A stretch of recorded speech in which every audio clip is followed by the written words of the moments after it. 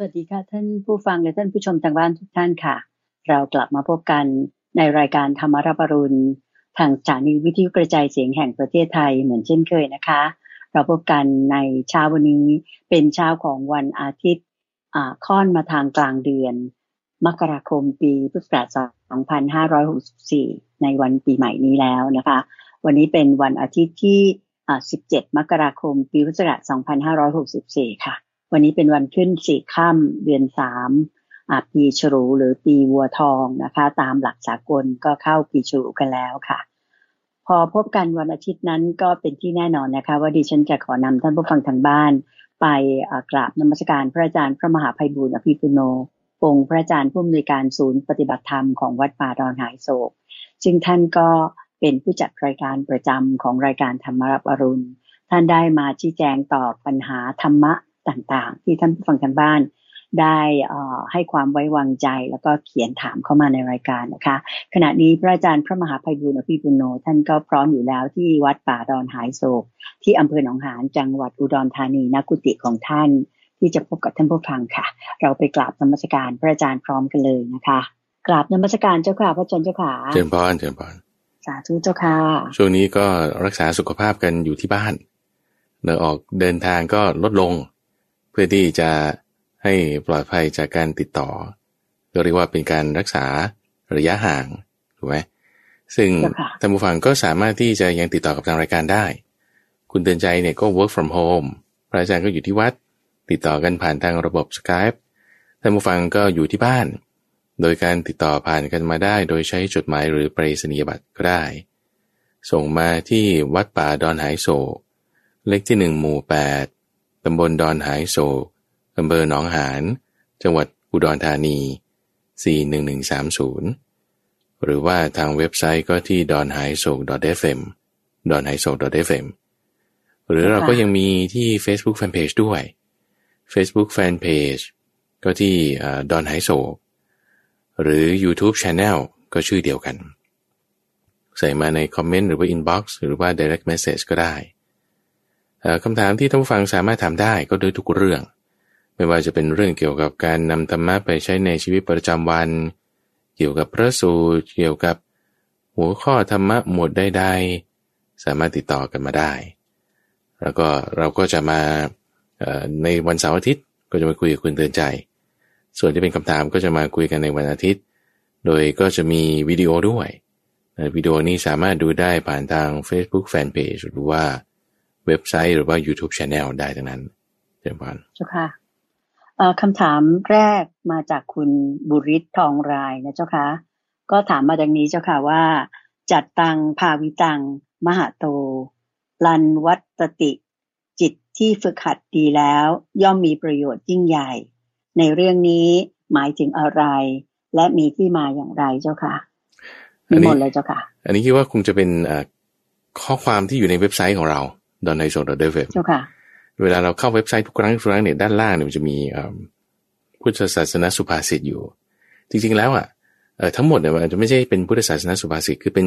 ภาษิตที่มีระเบียบถ้อยคำนั่นคือเป็นลักษณะที่เป็นร้อยกรองถูกไหมมีเป็นคำกลอนแล้วเป็นคำกาบแล้วก็แต่งขึ้นมาอย่างบางทีพระพุทธเจ้าอุทานคำใดคำหนึ่งออกมาเขาก็เอาตรงเนี้ยมาเป็นคำกาบคือท่านอุทานมาเป็นคำกาบก็เลยเอามาเป็นสิ่งที่เรียกว่าคาถาคือคำกาบ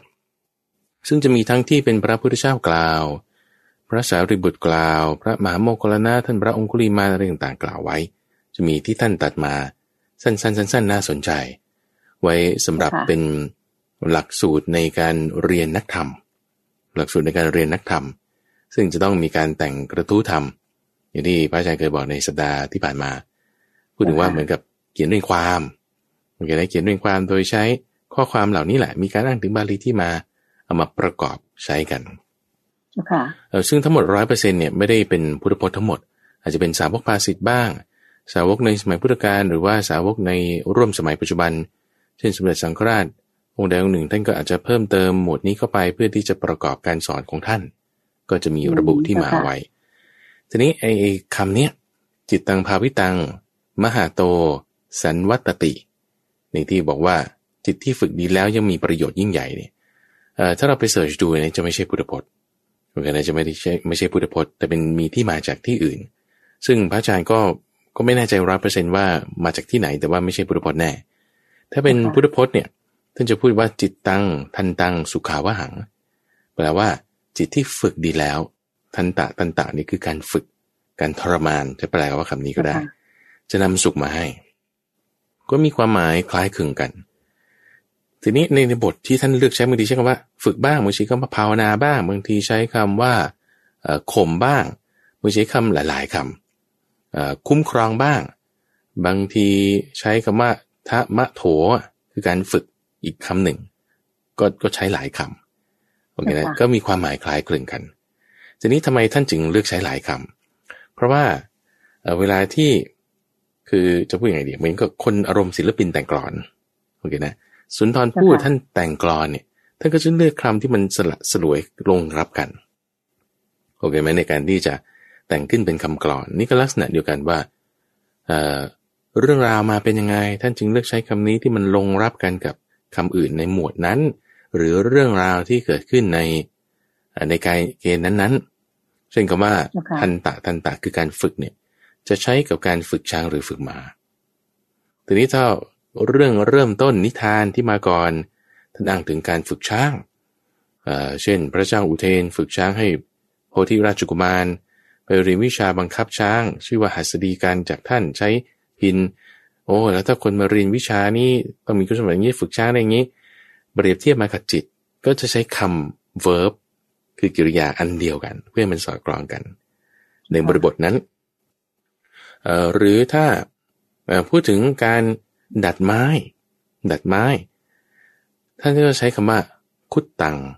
ซึ่งหมายถึงคุ้มครองรักษาป้องกันไม้ที่ต้องตากแห้งต้องดัดมันถึงจะดีก็จะใช้ verb หรือคำที่มันจะแบบว่าคล้องพ้องจองกันกับเรื่องที่มันมานั้นๆโอเคนะซึ่งก็จะมีความหมายคล้ายคลึงกัน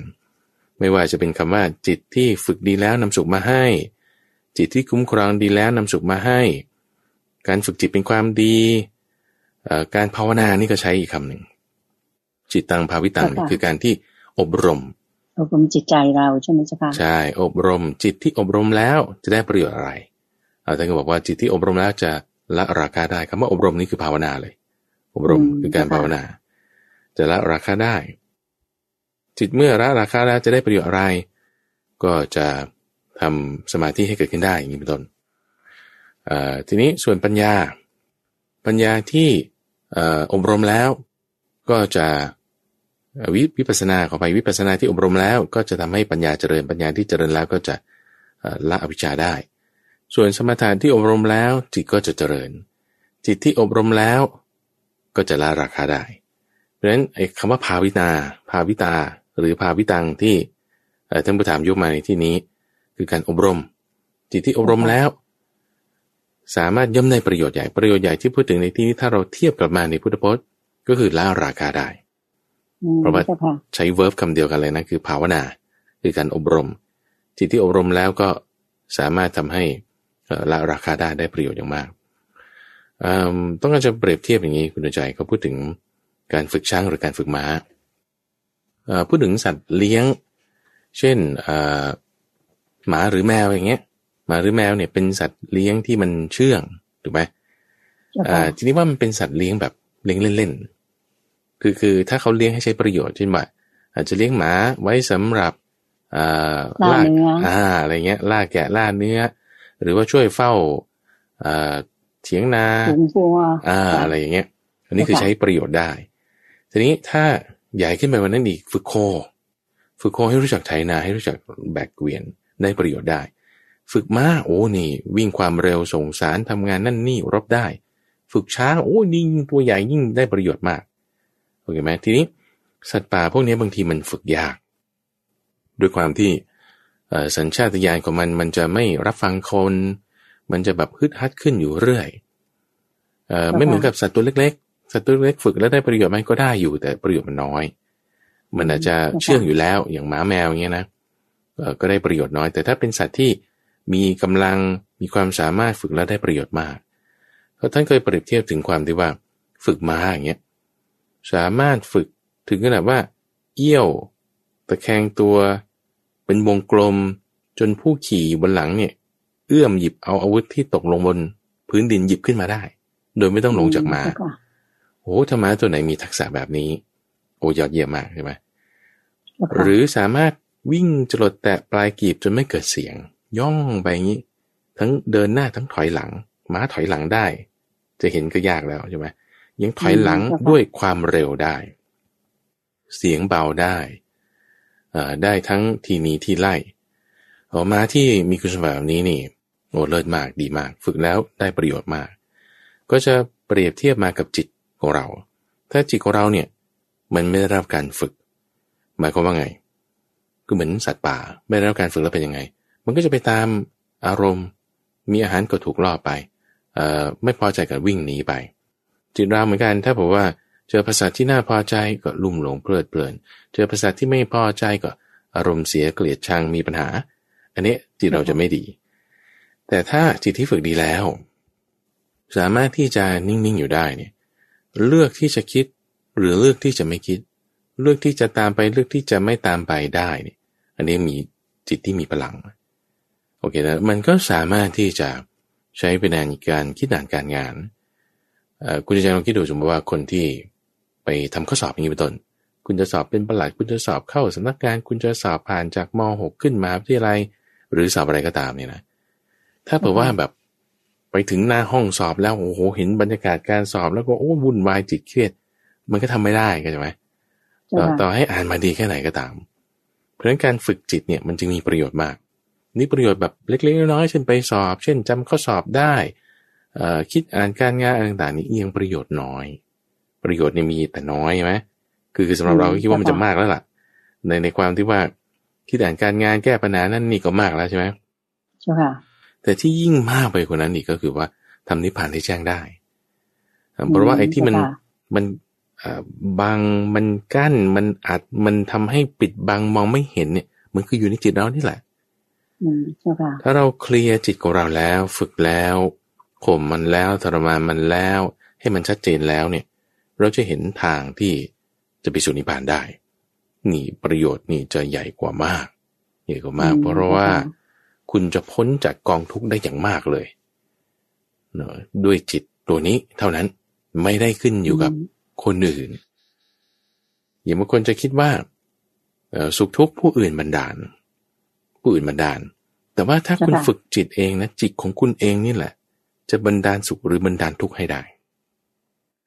จะเป็นตัวที่เปิดทางไปนิพพานได้ถ้าเราข้ามพ้นจิตนี้ไปได้เข้าใจไหมตรงนี้จึงเป็นประโยชน์ที่มีอย่างดีมากเลยไหนพูดถึงเรื่องของจิตแล้วก็อยากจะพูดถึงการทำงานมันสักนิดหนึ่งดีไหมคุณใจเพื่อให้เป็นประเด็นดีเจ้าค่ะที่สอดคล้องตรงนี้กันไปได้ก็คือต้องแยกกันก่อนว่าเหมือนอย่างคนที่เขาฝึกช้างหรือฝึกม้าเนี่ยคนฝึกเนี่ยก็ต้องฉลาดในลักษณะของม้าในที่นี้หมายว่าการตอบสนองของม้าว่ามันไม่เข้าใจภาษาหรือมันไม่เข้าใจท่าทางหรือมันไม่เข้าใจเงื่อนไขอะไรยังไงเขาต้องฉลาดในความที่ม้าเนี่ยตอบสนองกับคำสั่งหรือไม่อย่างไรมีคนที่เขาเป็นติวเตอร์คุณใจเขาเคยเล่าให้พระอาจารย์ฟังเขาไปสอนเด็กสอนคณิตศาสตร์เด็กม.6 เพื่อจะเข้าป.1 เนี่ยนะเข้าไปเด็กป.6 เข้าม .1 ปรากฏว่าเขาก็สอนคูณหารแต่ปรากฏว่าเด็กเนี่ยเขาไม่ชำนาญเรื่องการบวกมาก่อนพอสังเกตเห็นตรงนี้ปุ๊บถามคำถามนี้ตอบไม่ได้หรือสูตรคูณไม่แม่นเขาก็แก้ตรงจุดที่ว่างั้นคุณไปท่องสูตรคูณติวเตอร์เนี่ยต้องฉลาดเพราะว่าเด็กคนนี้เขาติดเรื่องอะไรเขาติดเรื่องจำสูตรคูณไม่คล่องก็ไปแก้ตรงจุดนั้นใช่ไหมเหมือนกันคนฝึกช้างฝึกม้าก็ต้องรู้ว่าม้านั้นติดเรื่องอะไรเหมือนกันกลับมาอีกว่าเวลาที่เราจะฝึกจิตเนี่ยลักษณะที่จิตมันต้องแยกแยะว่าอะไรเป็นอะไรก็แปลว่ามันไม่ใช่ว่าทุกสิ่งทุกอย่างมันคือจิตเอาใหม่จิตก็อย่างหนึ่งความคิดก็อย่างหนึ่งความคิดเนี่ยไม่ใช่จิตโอเคเราเรียกสิ่งเหล่านี้ไม่ว่าจะเป็นความคิดคือความคิดมันจะมีหลายแบบลักษณะเป็นภาพก็มีอย่างถ้าพระอาจารย์พูดถึงว่าคิดถึงแม่น้ำคือเราจะไม่ได้พูดคำว่าสระแอมอม้าไม่เอกนอนหนูไม่ทำตัวสระอาถูกไหม เราจะไม่คิดคำนี้อยู่ในหัวแต่เราจะเห็นรูปของแม่น้ำบางคนอาจจะเห็นรูปของแม่น้ำจากแผนที่อาจจะแม่น้ำจริงอาจจะไม่น้ำเจ้าพระยาอาจจะไม่น้ำคงคาแล้วแต่ที่คุณจะคิดภาพจะอยู่ในหัวนี่คือลักษณะการปรุงแต่งของจิตที่เป็นภาพถ้าเราจะพูดถึงลองคิดถึงเสียงของแม่เราก็จะคิดถึงเสียงของแม่นั่นก็เป็นความคิดที่เป็นเสียงก็มีเป็นภาพก็มีแล้วยังมีแบบอื่นความรู้สึกนั่นเป็นการปรุงแต่งของจิตไม่ใช่ตัวจิตวิตกวิจารก็เป็นการปรุงแต่งของจิตไม่ใช่จิตโอเคนะซึ่งการปรุงแต่งของจิตก็อันหนึ่งจิตก็อีกอันหนึ่งคนละอย่างกันโอเคทีนี้จิตนี่แหละที่เข้าไปยึดถือรูปเวทนาสัญญาสังขารวิญญาณด้วยความเป็นตัวตนผ่านทางเจ้าวิญญาณการรับรู้ถูกต้องมันต้องมีการรับรู้เกิดขึ้นในช่องทางใจของเราแล้วก็จิตกับใจนี่ก็ไม่เหมือนกันนะจิตใจธรรมารมณ์วิญญาณคนละอย่างกันทั้งหมดโอเควิญญาณธรรมารมณ์พวกนี้เขาเรียกเป็นการปรุงแต่งของจิตการปรุงแต่งของจิตเรียกรวมก็ได้มโนคือใจเป็นช่องทางจิตก็คือจิตอีกอันหนึ่งเป็นคนละอย่างกันจิตสามารถที่จะไปยึดถือธรรมารมณ์สามารถที่จะไปยึดถือใจสามารถที่จะไปยึดถือวิญญาณโดยความเป็นตัวตนได้หมดโอเคก็เป็นคนละอย่างกันทำให้เราแยกแยะไม่ค่อยออกนะเจ้าค่ะใช่ถ้าเราแยกแยะไม่ออกมันลุมมาตุ้มกันอีลุงตุงนางกันอยู่ในนี้พอเราแยกแยะไม่ออกปุ๊บเราจะมึนเหมือนกับลักษณะท่านเปรียบเทียบเหมือนกับรากของต้นไผ่แทรกซึมไปในคุณหาไม่เจออันไหนเป็นอันไหนมาจากต้นไหนหรือรังนกที่เขาเอาใบไม้เอาเศษหญ้าต่างๆมาเสียบกันยุ่งมาลุมมาตุ้มกันไปหมดอยู่ข้างในช่องทางใจของเราทั้งหมดนี้อยู่ในช่องทางใจแต่เพราะใจนี่เป็นช่องทางเป็นมโนซึ่งมันก็เป็นคนละอย่างกันเจ้าค่ะจิตตัวนี้แหละที่ว่าถ้าเราไม่ฝึกไม่รักษามันก็จะไปตามคือความที่มันเป็นมีลักษณะคุณสมบัติของความเป็นประภัสสรมันจึงไปเป็นอะไรได้หมดประภัสสรเนี่ยหมายถึงความสว่างไสวประภัสสรความที่มันเป็นของละเอียดความที่มันเป็นของที่รู้สึกว่าเราเป็นตัวตนในจิตเนี่ยเรารู้สึกว่าจิตเนี่ยเป็นตัวตนทำให้ความตัวตนเนี่ยมันคลืบคลานไปในวิญญาณคลืบคลานไปในสิ่งของคลืบคลานไปในบ้านคลืบคลานไปในรถคลืบคลานไปในทุกอย่างเจ้าค่ะอย่างนั้นเพราะด้วยความที่มันเป็นประภัสสรจึงแทรกซึมไปได้จิตนี้ก็จึงสามารถที่จะเปลี่ยนแปลงได้เปลี่ยนแปลงเดี๋ยวไปเป็นวิญญาณเดี๋ยวไปเป็นนามรูปเดี๋ยวไปเป็นอะไรต่างๆได้ตามที่มันซึมซาบไปได้แล้วถ้ามีผัสสะมากระทบเป็นภาษาเป็นที่แต่งความน่าพอใจมันก็ลุ่มหลงเพลิดเพลินคล้อยไปตามได้พอมันลุ่มหลงเพลิดเพลินคล้อยไปตามปุ๊บมันก็จะมีอาสวะสะสมลงไปในจิตอีกนั่นแหละก็จะเป็นราคะเป็นอาสวะคือราคะเขาเรียกว่า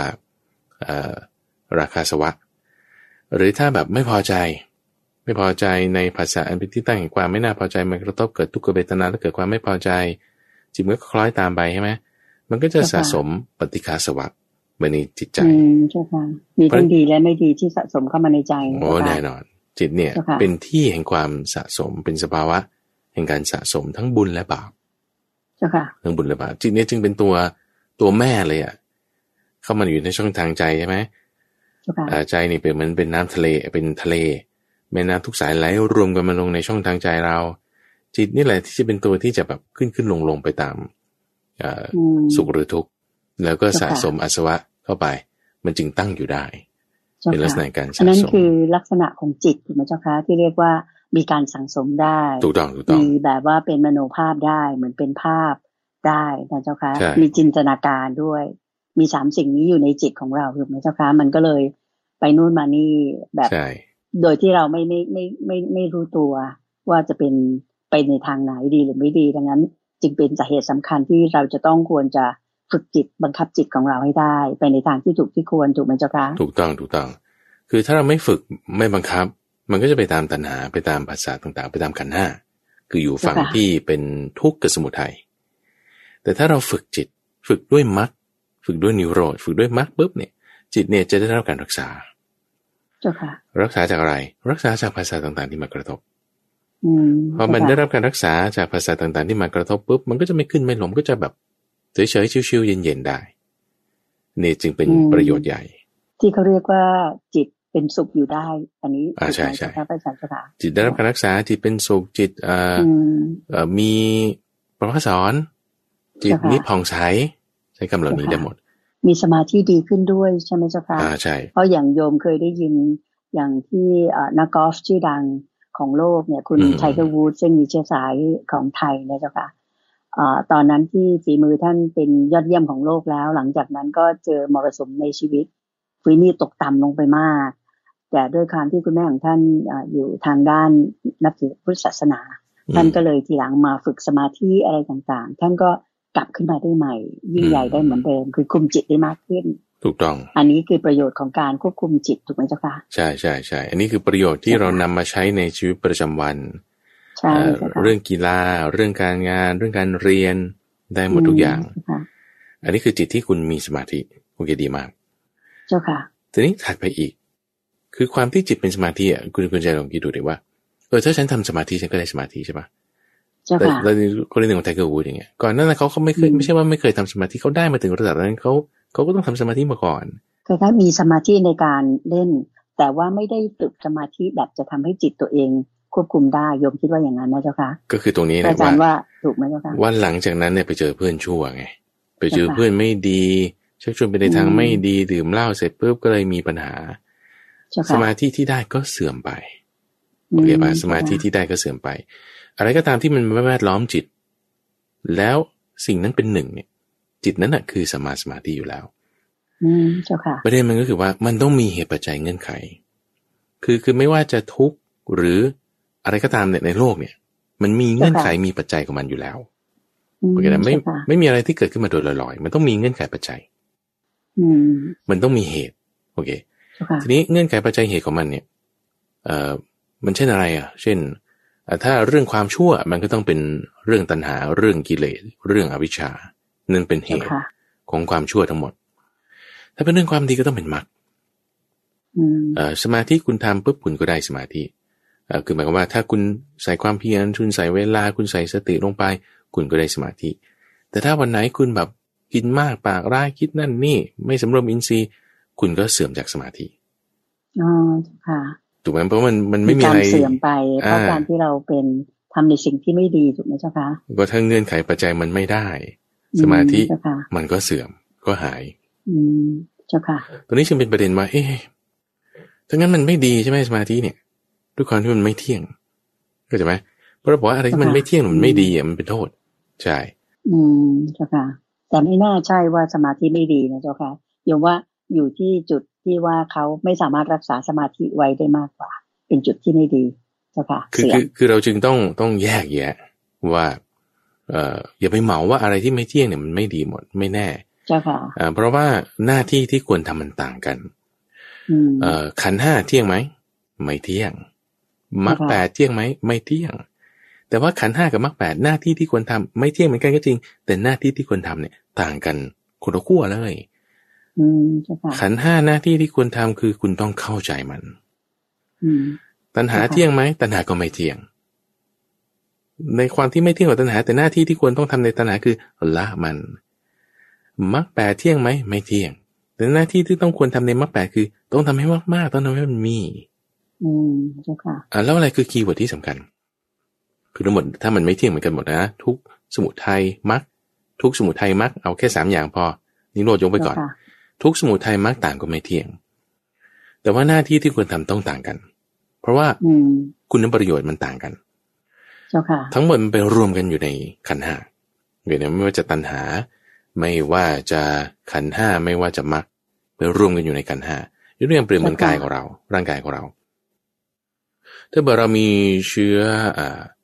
โควิด -19 สมมติเชื้อมันก็อยู่ในนี้ไวรัสโอเคป่ะแล้วเขาก็ให้ยาอะไรให้คุณกินไฮโดรคลอซินหรือสักอย่างใดอย่างหนึ่งหรือควินินหรืออะไรก็แล้วแต่ให้คุณกินเข้าไปกินเข้าไปเสร็จปุ๊บยามันก็อยู่ในนี้เชื้อมันก็อยู่ในนี้ปอดเราก็อยู่ในนี้เข้าใจไหมเชื้อมันก็กินปอดเรายามันก็ไปกินเชื้อนั้น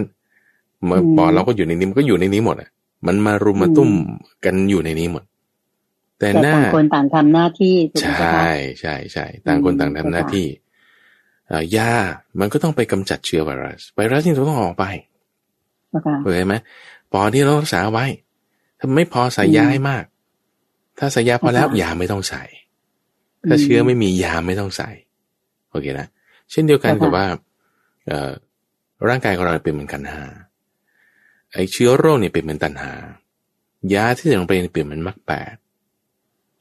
มันก็ไปมารุมมาตุ้มกันอยู่ในนี้แต่ว่าหน้าที่มันต่างกันโดยสิ้นเชิงเพราะฉะนั้นคีย์เวิร์ดตรงนี้ก็คือว่าถ้าคุณเจริญสมาธิคุณก็ต้องมีเงื่อนไขปัจจัยแต่ว่าถ้ามันหายไปคุณต้องทำให้มากคุณต้องรักษาให้ดีรักษาให้ดีเพื่ออะไร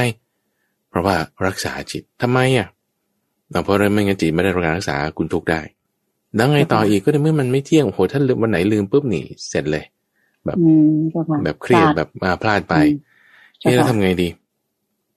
มันจะจบยังไงถึงจะสวยเพราะว่าโอเคสวยอยู่เบื้องต้นในความที่ว่าคุณเจริญสมาธิได้โดยไม่ต้องเบียดเบียนใครท่ามกลางจิตสวยหรูเป็นสมาธิแล้วมันจะจบยังไงมันจะจบยังไงเข้าใจไหมมันต้องจบให้สวยด้วยถูกไหมเจ้าค่ะถูกต้องคือบางคนก็จะคิดว่าเฮ้ยคุณก็ไปสวรรค์ก็จบแล้วโนแต่สวรรค์ก็ไม่เที่ยงเจ้าค่ะเข้าใจไหมต่อให้คุณได้ชั้น4ไปอยู่พรหมโลกชั้นที่เป็นชั้น4หรือคุณได้อรูปฌานรูปสัญญาสมาบัติคุณไปอยู่พรหมโลกชั้นอรูปโอ้มีชีวิตยาวนานมากเลยมันก็มีวันที่จะต้องเสื่อมมาจากจุดนั้นลงมาอีกมันก็ยังงานเบื้องต้นท่ามกลางแล้วมันจะจบยังไงใช่ไหมตรงจุดนี้ถือว่าพอคุณเข้าสมาธิได้ปุ๊บเนี่ยคุณต้องเห็นจิตด้วยความเป็นของไม่เที่ยงแล้วก็วางความยึดถือในจิตนั้นเสียเห็นไหมว่าจิตเนี่ยไม่ใช่ของเราถ้าเราเห็นได้ว่าจิตไม่ใช่ของเราเนี่ยนั่นคือจบตรงนั้นมันจะจบสวยเจ้าค่ะจบสวยนั่นคือหมายความว่าจิตเนี่ยถูกหายไปเลยทำลายไปไม่มีตัวตนอีกต่อไปความเป็นตัวตนในจิตนั้นไม่มีเจ้าค่ะมันก็คือจะถึงสภาวะที่ไม่มีเงื่อนไขไม่มีปัจจัยคือ uncondition นั่นคือหมายถึงนิพพานเจ้าค่ะก็สงบเย็นไปเลยนะเจ้าค่ะเพราะนิโรธเนี่ยมันจึงมี2ฝั่งนิโรธจึงมี2ฝั่งที่ว่าต้องมีเงื่อนไขปัจจัยแล้วถึงให้เกิดความดับได้กับเมื่อคุณข้ามเงื่อนไขปัจจัยไปแล้วคือดับจริงๆแล้วอ่ะมันจุดไม่ติดแล้วเนี่ยอันนี้คือเหนือเหตุเหนือผลเหนือเงื่อนไขปัจจัยคือไม่มีเหตุไม่มีปัจจัยเป็นนิโรธเนี่ยมันจะมี2ฝั่งคือฝั่งที่เหนือสมมุติกับฝั่งที่ยังสมมุติอยู่แต่ก็เรียกว่านิโรธเหมือนกันนิพพานเหมือนกันที่ไล่ตามขึ้นไปตามลำดับอย่างนี้แหละนะก็คือเงื่อนไขปัจจัยมันมีจนถึงที่สุดแล้วเงื่อนไขปัจจัยมันเหนือขึ้นไปแล้วเหนือโลกแล้วเหนือเงื่อนไขปัจจัยต่างๆเหล่านั้นซึ่งนั่นแหละคือความเข้าใจที่ถูกต้องว่าโอ้ประโยชน์มันใหญ่มากเลยนะถ้าบอกว่าคุณฝึกคุณภาวนาจนถึงสุดยอดแล้วจบเลยเนี่ยมันโอ้โหคือไม่ต้องมาเกิดอีกไม่ต้องมาทุกข์อีกจบได้สวยงามไปที่นิพพานนะใช่คือพ้นทุกข์ไปจากสังสารวัฏนี้ไม่ต้องเวียนตายเวียนเกิดอีกต่อไปเรียกว่ามีความงดงามในที่สุดปริโสสากัลยาณะใช่เจ้าค่ะก็จะมีความดีมากเพราะฉะนั้นฝึกเนี่ยมันคือแน่นอนบางทีมันไม่ง่ายมันฝึกยากแต่ว่ามันคุ้มหลายคนก็จะบ่นว่าโอ้เนี่ยฉันทำสมาธิไม่ได้ฟุ้งซ่านมากโถมันเดี๋ยวเอาทนต้องสู้ต้องใช้ความพยายามมันจะดีกว่ามากเจ้าค่ะเอาง่ายๆแค่ว่าในการงานของเราคุณฝึกการพูดในที่ชุมชนอย่างเงี้ยคุณต้องใช้สมาธิโอ้ยถ้าคุณพูดได้เนี่ยงานมันขึ้นไปอีกระดับหนึ่งใช่ปะคุณฝึกในการที่จะมีคุณสมบัติของความเป็นผู้นำคุณก็ต้องมีสมาธิขึ้นไปอีกระดับหนึ่งมีความจริงใจขึ้นไปอีกระดับหนึ่งมันก็จะทำให้การงานเราก้าวหน้าไปได้ต่อไปอีกเนี่ยมันยิ่งจะมีแต่ดีขึ้นเจ้าค่ะทีนี้พอพูดถึงเรื่องของการฝึกจิตนะเจ้าค่ะเมื่อสักครู่พระอาจารย์ได้สาธยายหรือว่าชี้แจงมาโดยละเอียดแล้วเราจะค่ะว่าการฝึกจิตที่สูงสุดของพวกเราชาวพุทธศาสนิกชนนะเจ้าค่ะก็คือเรื่องของการที่ฝึกจิตขึ้นไปถึงระดับที่ว่าไปถึงจุดจบเจ้าค่ะนิพพานอย่างสวยงามอันนั้นสงบคือจบอย่างสวยงามคือสวยงามเบื้องปลายนะเจ้าค่ะทีนี้โยมอยากจะขอให้พระอาจารย์เมตตาที่จะแนะนำตรงนี้นิดนึงสำหรับท่านผู้ฟังแล้วก็บรรดาพุทธศาสนิกชนอีกเป็นจำนวนมาก ซึ่งยังไม่ได้หวังถึงนิพพานนะเจ้าค่ะพระอาจารย์แต่หวังแค่ว่า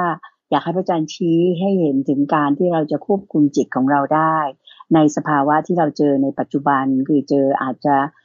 โรคภัยไข้เจ็บโรคร้ายที่มารุมร้อมไปทั้งแบบทั้งโลกนี้รวมทั้งตัวเรา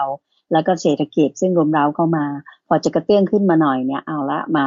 ระบาดอีกรอบสองก็ต้องทุกอย่างหยุดชะงักไปหมดหลายคนมีความทุกข์มากเหลือเกินถ้าไม่ได้ควบคุมจิตหรือว่าไม่รู้จักวิธีฝึกจิตของตัวเองคงจะเป็นทุกข์อย่างมากเลยเจ้าค่ะอยากให้พระอาจารย์เมตตาแนะนำตรงนี้นิดนึงเจ้าค่ะนิมนต์เจ้าค่ะมันก็จะไล่เป็นลำดับอยู่ในใจ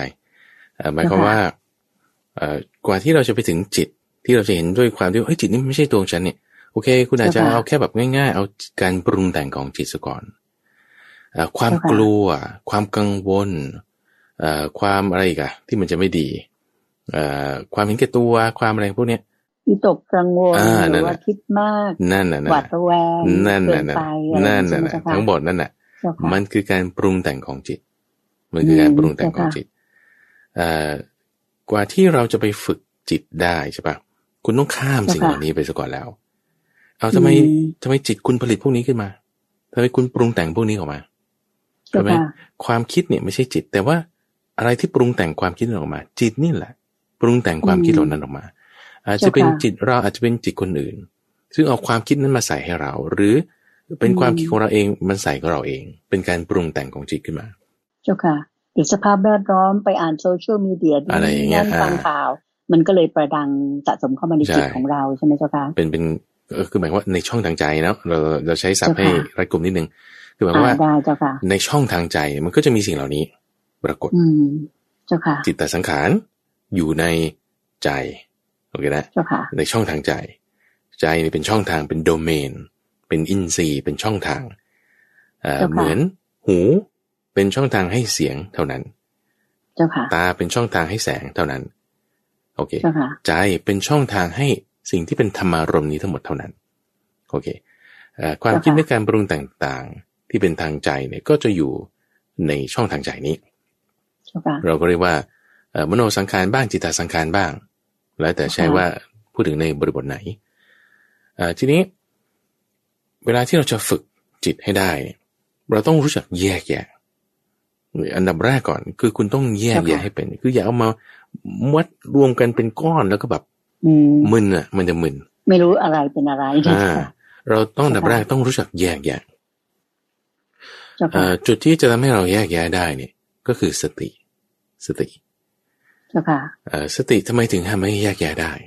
แต่ท่านเปรียบไว้กับประตูเมืองโอเคนะประตูเมืองประตูทางด้านทิศเหนือมีคนเฝ้าอยู่มีคนเข้าคนออกโอเคนะเราดูเซตติ้งตรงนี้ว่าถ้าแบบมึนๆมั่วๆก็คือว่าคนเฝ้าก็มั่วๆมึนๆไม่รู้ว่าใครเข้าใครออกไม่รู้ใครเป็นยังไงคือไม่รู้คือเห็นเป็นคนหมดไปหมดไม่รู้ว่าคนนี้ดีคนนี้ร้ายคนนี้ใส่เครื่องแบบอะไรมาทำอะไรเป็นพ่อค้าหรือเป็นคนในเมืองหรือเป็นข้าราชการหรือเป็นใครคือเขาแยกแยะไม่ได้แยกแยะไม่ออกเลยแยกแยะไม่ออกนี่คือแบบว่าคนเฝ้ามันไม่มีคือไม่รู้เรื่องเปิดประตูอาซาอันนี้คือมันก็จะวุ่นวายมั่วตัวมึนไปหมดใครก็เข้ามาได้เป็นเจ้าค่ะทั้งดีทั้งร้ายใช่ทีนี้ที่ต้องแยกแยะนี่คืออะไรว่าก็คืองั้นคุณตั้งป้อมยามขึ้นป้อมยามนี่ก็อันหนึ่งใช่ไหมประตูนี่ก็อันหนึ่งยามนี่ก็อีกอันหนึ่งคนเข้าคนออกนี่ก็อีกอันหนึ่งคนละอย่างกันหมด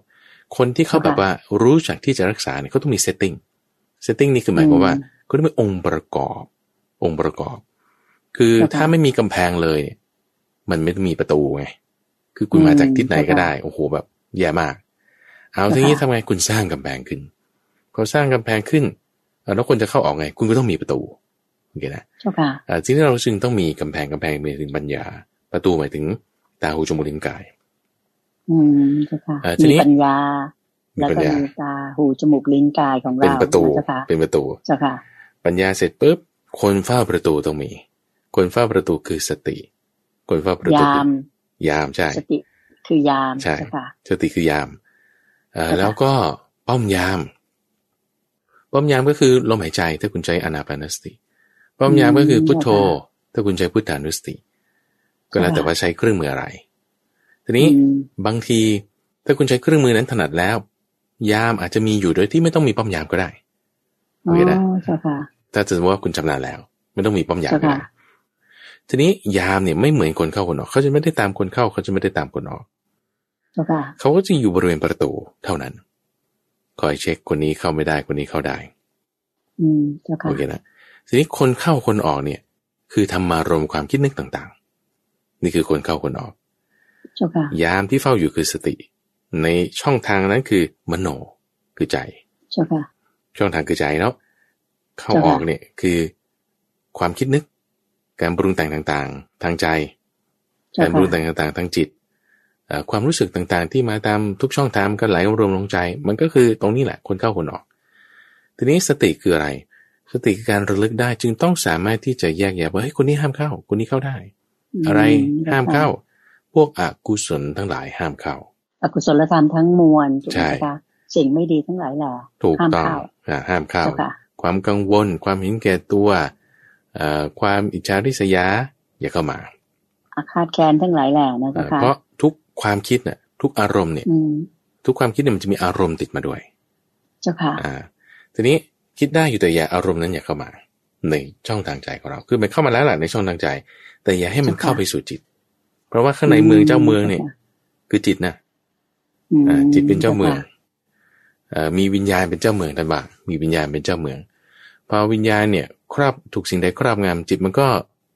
ซึมซาบสิ่งนั้นไปด้วยทีนี้ประเด็นก็คือว่าเราต้องรู้จักแยกแยะว่าความคิดก็อันหนึ่งสติก็อย่างหนึ่งคนที่เข้าไปรับรู้เนี่ยก็อย่างหนึ่งวิญญาณนี่ก็อย่างหนึ่งสติก็อย่างหนึ่งธรรมารมณ์ก็อย่างหนึ่งสามอย่างแล้วจิตนี่ก็อีกอย่างหนึ่งพอเรารู้จักแยกแยะปุ๊บเราก็จะค่อยทำความเข้าใจต่อไปไอ้ความที่รู้จักแยกแยะนี่คือคุณมีสติแล้วบางทีอาจจะยังไม่มีสมาธิมันเป็นไปได้ทีนี้มีสติแล้วเราก็ต้องทำสมาธิให้เกิดด้วยเข้าใจไหมโดยทำยังไงเอาก็ไอ้ที่อกุศลนะคุณอย่าให้มันเข้ามาให้มันมีแต่กุศลเอาไว้พอมีแต่กุศลเอาไว้เราเริ่มรู้จักที่จะแยกแยะสิ่งต่างๆแล้วความที่จิตเป็นอารมณ์เดียวเนี่ยมันจะเกิดขึ้นมันก็จะรักษาจิตของเราได้ให้ไม่ที่จะแบบว่าวุ่นวายไปเขาจะใช้คำว่าสะดุ้งสะเทือนไปตามการเปลี่ยนแปลงของขันธ์ห้าโอเคนะถ้าขันธ์ห้าในที่นี้เรากำลังพูดถึงสถานการณ์บ้านเมืองเรากำลังพูดถึงข่าวสารเฟกนิวส์บ้างเชื้อโรคร้ายบ้างอะไรต่างๆโรคภัยไข้เจ็บต่างๆทุกอย่างเลยที่มันมาเป็นขันธ์ห้าเป็นขันธ์ห้าพอมาเสร็จปุ๊บจิตที่ได้รับการรักษาด้วยสติด้วยสมาธิก็จะไม่สะดุ้งสะเทือนไปตามการเปลี่ยนแปลงของขันธ์ทั้งห้านั้นเจ้าค่ะพอไม่สะดุ้งสะเทือนแล้วเป็นยังไงมันก็จะระงับอยู่ภายในระงับอยู่ภายในที่นี้ไม่ใช่บอกว่านิ่งเฉยสังกตายไม่ทำอะไรไม่ใช่แต่ว่าคุณจูนจะมีปัญญาในการที่จะตัดสินใจไปยังไงดีเราจะแก้ไขสถานการณ์ยังไงดีใช่บางคนก็จะมีปัญญาไม่เท่ากันเพราะฉะนั้นตรงนี้ก็อาจจะออกแบบมาไม่เหมือนกันแบบว่าต่อให้แบบโอ้ฉันไม่รู้จะแก้ไงฉันก็แบบว่ารับเชื้อโรคไปได้ฉันก็ตายไปต่อให้คุณตายงั้นเนี่ย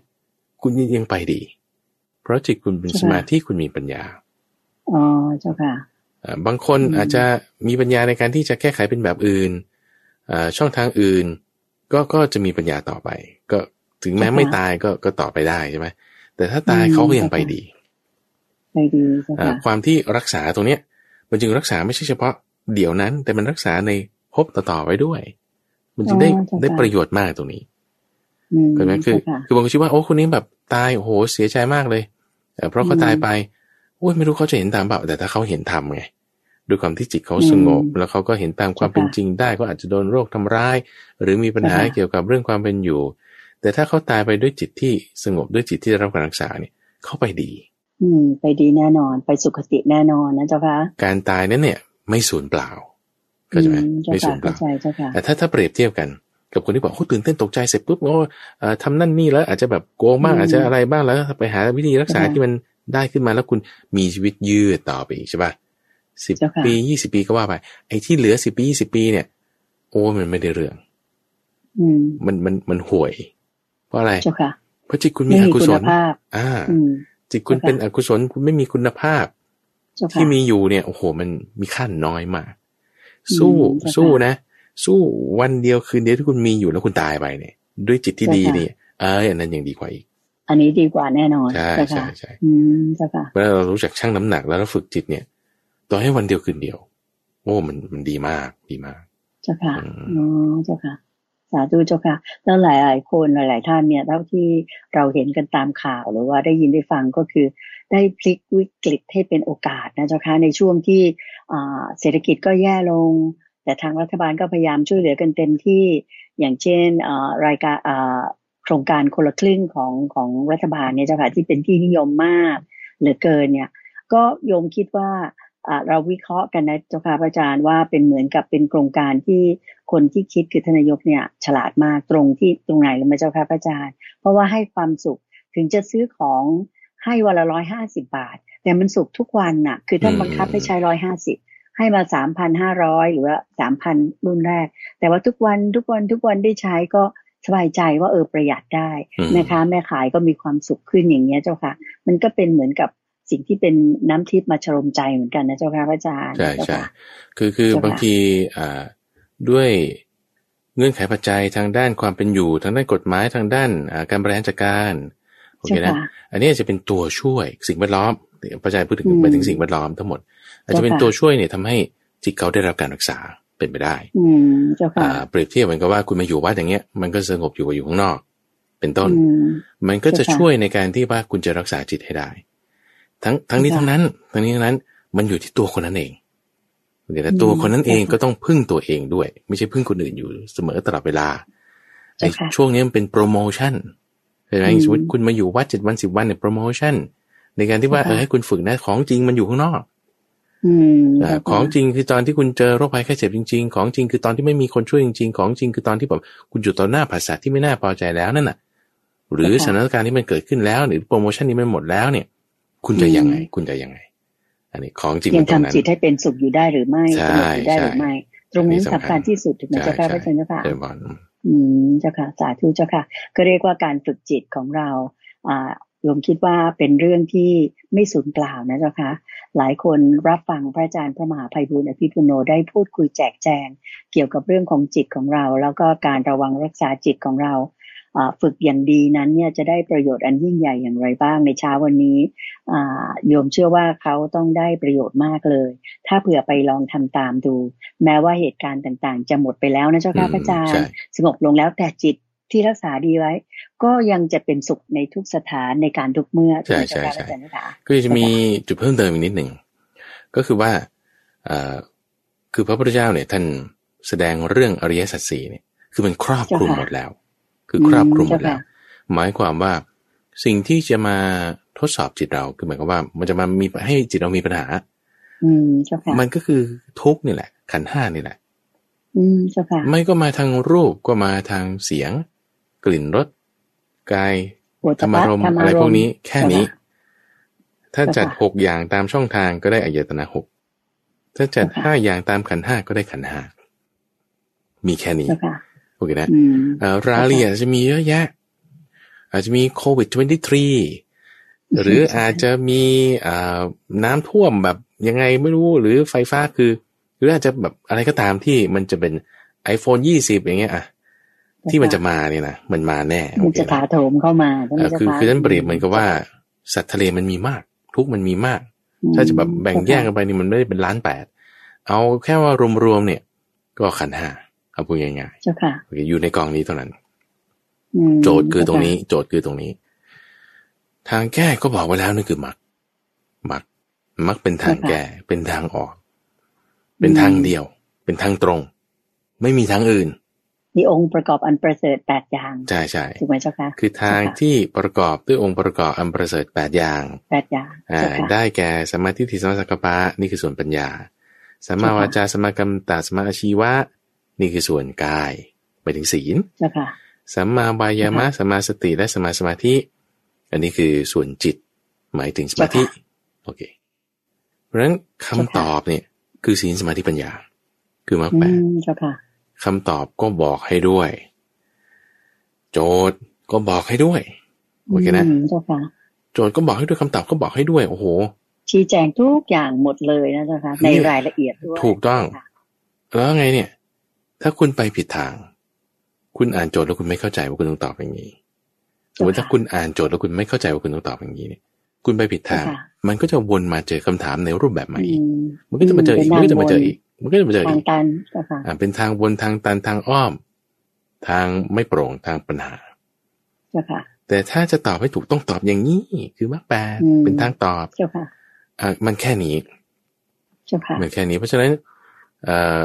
เราต้องตอบให้ถูกโอเคนะคุณจะตอบถูกทำไงนะคุณต้องมีสติคุณต้องตั้งสติไว้เหมือนกับเพจต่างๆที่เขาอยู่ทาง Facebook เนี่ยนะเขาจะบอกลูกเพจมีสติลูกมีสติลูกบอกลูกเพจต่างๆให้ตั้งสติไว้ให้ดีมีตั้งสติไว้ซึ่งเป็นทักษะที่ฝึกได้เป็นทักษะที่ฝึกได้เหมือนขี่จักรยานเหมือนขับรถเหมือนว่ายน้ำเหมือนวิ่งเหมือนกีฬาทุกประเภทที่ว่าเป็นทักษะเหมือนดนตรีทุกอย่างเครื่องเล่นทุกอย่างที่เป็นทักษะเหมือนภาษาเป็นทักษะเหมือนอะไรต่างๆที่มันเป็นทักษะที่เราฝึกได้เจ้าค่ะก็ต้องใส่เงื่อนไขปัจจัยที่มันถูกต้องลงไปมันก็จะพัฒนาขึ้นมาได้นั่นเองเจ้าค่ะเจริญพรสาธุเจ้าค่ะก็วันนี้เราได้ถามคำถามของคุณบุริศทองรายนี่ได้ฟังพระอาจารย์คุยยาวเลยแล้วก็เป็นประโยชน์มากๆเลยนะเจ้าค่ะต่อไปเจ้าค่ะเป็นคำถามของท่านที่ถามเข้ามานะเจ้าค่ะว่าคนที่โกงกินคอร์รัปชันสร้างความเดือดร้อนให้คนอื่นจนกระทั่งอาจจะมีผลให้คนอื่นถึงกับเสียชีวิตหรือถึงแก่ความตายเนี่ยเมื่อเขาตายไปเนี่ยคนประเภทนี้เนี่ยจะไปตกนรกขุมไหนเจ้าค่ะพระอาจารย์เจ้าค่ะโอเคเขาบอกว่ามีความเป็นไปได้ใช่ไหมมีความเป็นไปได้ใช่มีความเป็นไปได้แต่ว่ามันไม่แน่ที่ว่ามีความเป็นไปได้มันก็อาจจะไม่เกิดขึ้นก็ได้โอเคไหมยกตัวอย่างเช่นโจรองคุลิมานขโมยของนะสร้างความเดือดร้อนให้คนอื่นฆ่าคนด้วยตัดนิ้วคนแต่ไม่ตกนรกนะไม่ตกนรกเพราะท่านมาบวชทีหลังปฏิบัติธรรมจนบรรลุเพราะฉะนั้นจึงต้องถามลงไปในรายละเอียดว่าเขาทำก่อนหลังหรือยังไงหรือว่าตอนนั้นทำหรือทำมานานแล้วตอนท้ายๆดีหรือว่าตอนนี้ทำอยู่แต่อีก5 ปีเขาอาจจะมีเพื่อนดีแล้วเขาอาจจะทำดีจนเขาบรรลุธรรมเป็นโสดาบันก็อาจจะแบบไม่ลงนรกก็ได้ไม่ถึงกับตกนรกเจ้าค่ะเพราะฉะนั้นไม่แน่อ๋อเจ้าค่ะเพราะเงื่อนไขปัจจัยของการที่จะไปสู่นรกมันมีใช่ป่ะถ้าเงื่อนไขปัจจัยนั่นคืออะไรก็อย่างที่คุณท่านผู้ถามว่าโกงกินคอร์รัปชันใช่เป็นเงื่อนไขอย่างหนึ่งไม่ใช่อย่างเดียวโอเคนะอย่างหนึ่งอย่างเดียวอย่างแบบที่สุดเลยก็คืออาสวะเราใดที่ทำให้ไปเกิดเป็นสัตว์นรกมีเขาจะต้องไปเกิดเป็นสัตว์นรกอาสวะเราใดที่ทำให้เกิดเป็นเทวดามีเขาจะไปเกิดเป็นเทวดาเพราะฉะนั้นถามว่าอาสวะนี่คืออะไรนะคือที่เขาสะสมไว้ที่เขาสะสมอาสวะคือการสั่งสมโอเคนะเพราะฉะนั้นถ้าเขาทำอะไรเช่นคอร์รัปชันโกงกินสร้างความเดือดร้อนใช่เหล่านี้จะสะสมอาสวะชนิดที่ไปสู่นรกนะในขณะเดียวกันเขาจะไม่ได้สะสมอย่างนี้อย่างเดียวก็อาจจะทำดีอย่างอื่นก็จะเปลี่ยนแปลงมีกัลยาณมิตรตัวปฏิบัติธรรมสมาทานศีลใหม่แก้ไขปัญหาอาจจะถูกจับได้ไม่จับได้ไม่รู้แต่ว่าพอสมาทานศีลใหม่แล้วเอาศีลมันบริสุทธิ์มันไม่ใช่เป็นอนันตริยกรรมแก้ได้ตั้งใจใหม่ปุ๊บบรรลุเป็นโสดาบันไม่ตกนรกนะเนี่ยไม่ตกนรกคือแม้ว่าจะทำชั่วโกงกินมาก่อนแต่ถ้าสำนึกได้แล้วหันกลับมาปฏิบัติดีปฏิบัติชอบคือเริ่มปฏิบัติธรรมเนี่ยก็ก่อนที่เขาจะเสียชีวิตไปเขาก็อาจจะมีโอกาสว่าไม่ไปตกนรกถูกไหมเจ้าคะถ้าบรรลุโสดาบันหรืออีกเคสหนึ่งก็อย่างเช่นกรณีของพระเจ้าอาชาติศัตรูตั้งแต่ก่อนที่จะเกิดด้วยเบียดเบียนพ่อเลยอยู่ในท้องเนี่ยแม่แพ้ท้องว่าอะไรต้องกินเลือดที่ออกจากแขนซ้ายของพ่อผสมน้ำกินถึงจะหายแพ้ท้องเจ้าค่ะโอ้นี่ยังไม่เบียดพ่อตั้งแต่ยังอยู่ในท้องเขาจึงตั้งชื่อว่าอาชาติศัตรูคือเป็นศัตรูตั้งแต่ตอนยังไม่เกิดเจ้าค่ะแล้วก็พอสุดท้ายก็ฆ่าพ่อด้วยเจ้าค่ะโอ้นี่ต้องไปตกอเวจีมหานรกแน่คือถ้าโดยทั่วไปนะเพราะว่าทำอนันตริยกรรมเนี่ย destination ที่เดียวเลยคืออเวจีมหานรกแต่ว่าพอช่วยสังฆนาช่วยงานพุทธศาสนาต่างๆแล้วไม่ไปถึงนั้น ถึงแค่ประมาณขุมก่อนนั้นสัก2 ขุมก่อนที่ไปถึงอวิชีมานรกก็เบาลงตกนรกแต่ว่าในขุมที่เบาขึ้นนิดนึงใช่ถ้าอาตมาจำไม่ผิดน่าจะเป็นโลหะกุมพีนรกถ้าจำไม่ผิดนะอันนี้อาจจะคลาดเคลื่อนได้ทีนี้อย่างไรก็ตามทั้ง2 อย่างมันก็มีเคสเช่นโจรกุริมานไม่ตกนรกเลยหรือว่ากรณีพระเจ้าอาชาติศัตรูตกนรกน้อยหน่อยก็มีแต่โจรองคุลิมานนี่ท่านก็รับกรรมตอนที่ท่านยังมีชีวิตอยู่ใช่ไหมเห็นพระอาจารย์เคยเล่าว่าท่านเดินไปบิณฑบาตอย่างเงี้ยไม่ว่าใครปาของอะไรก็มาตกที่ตัวท่านให้ได้บาดเจ็บเลือดตกยางออกพัวอยู่ตลอดเวลาพัวอยู่ตลอดเวลาใช่ป่ะ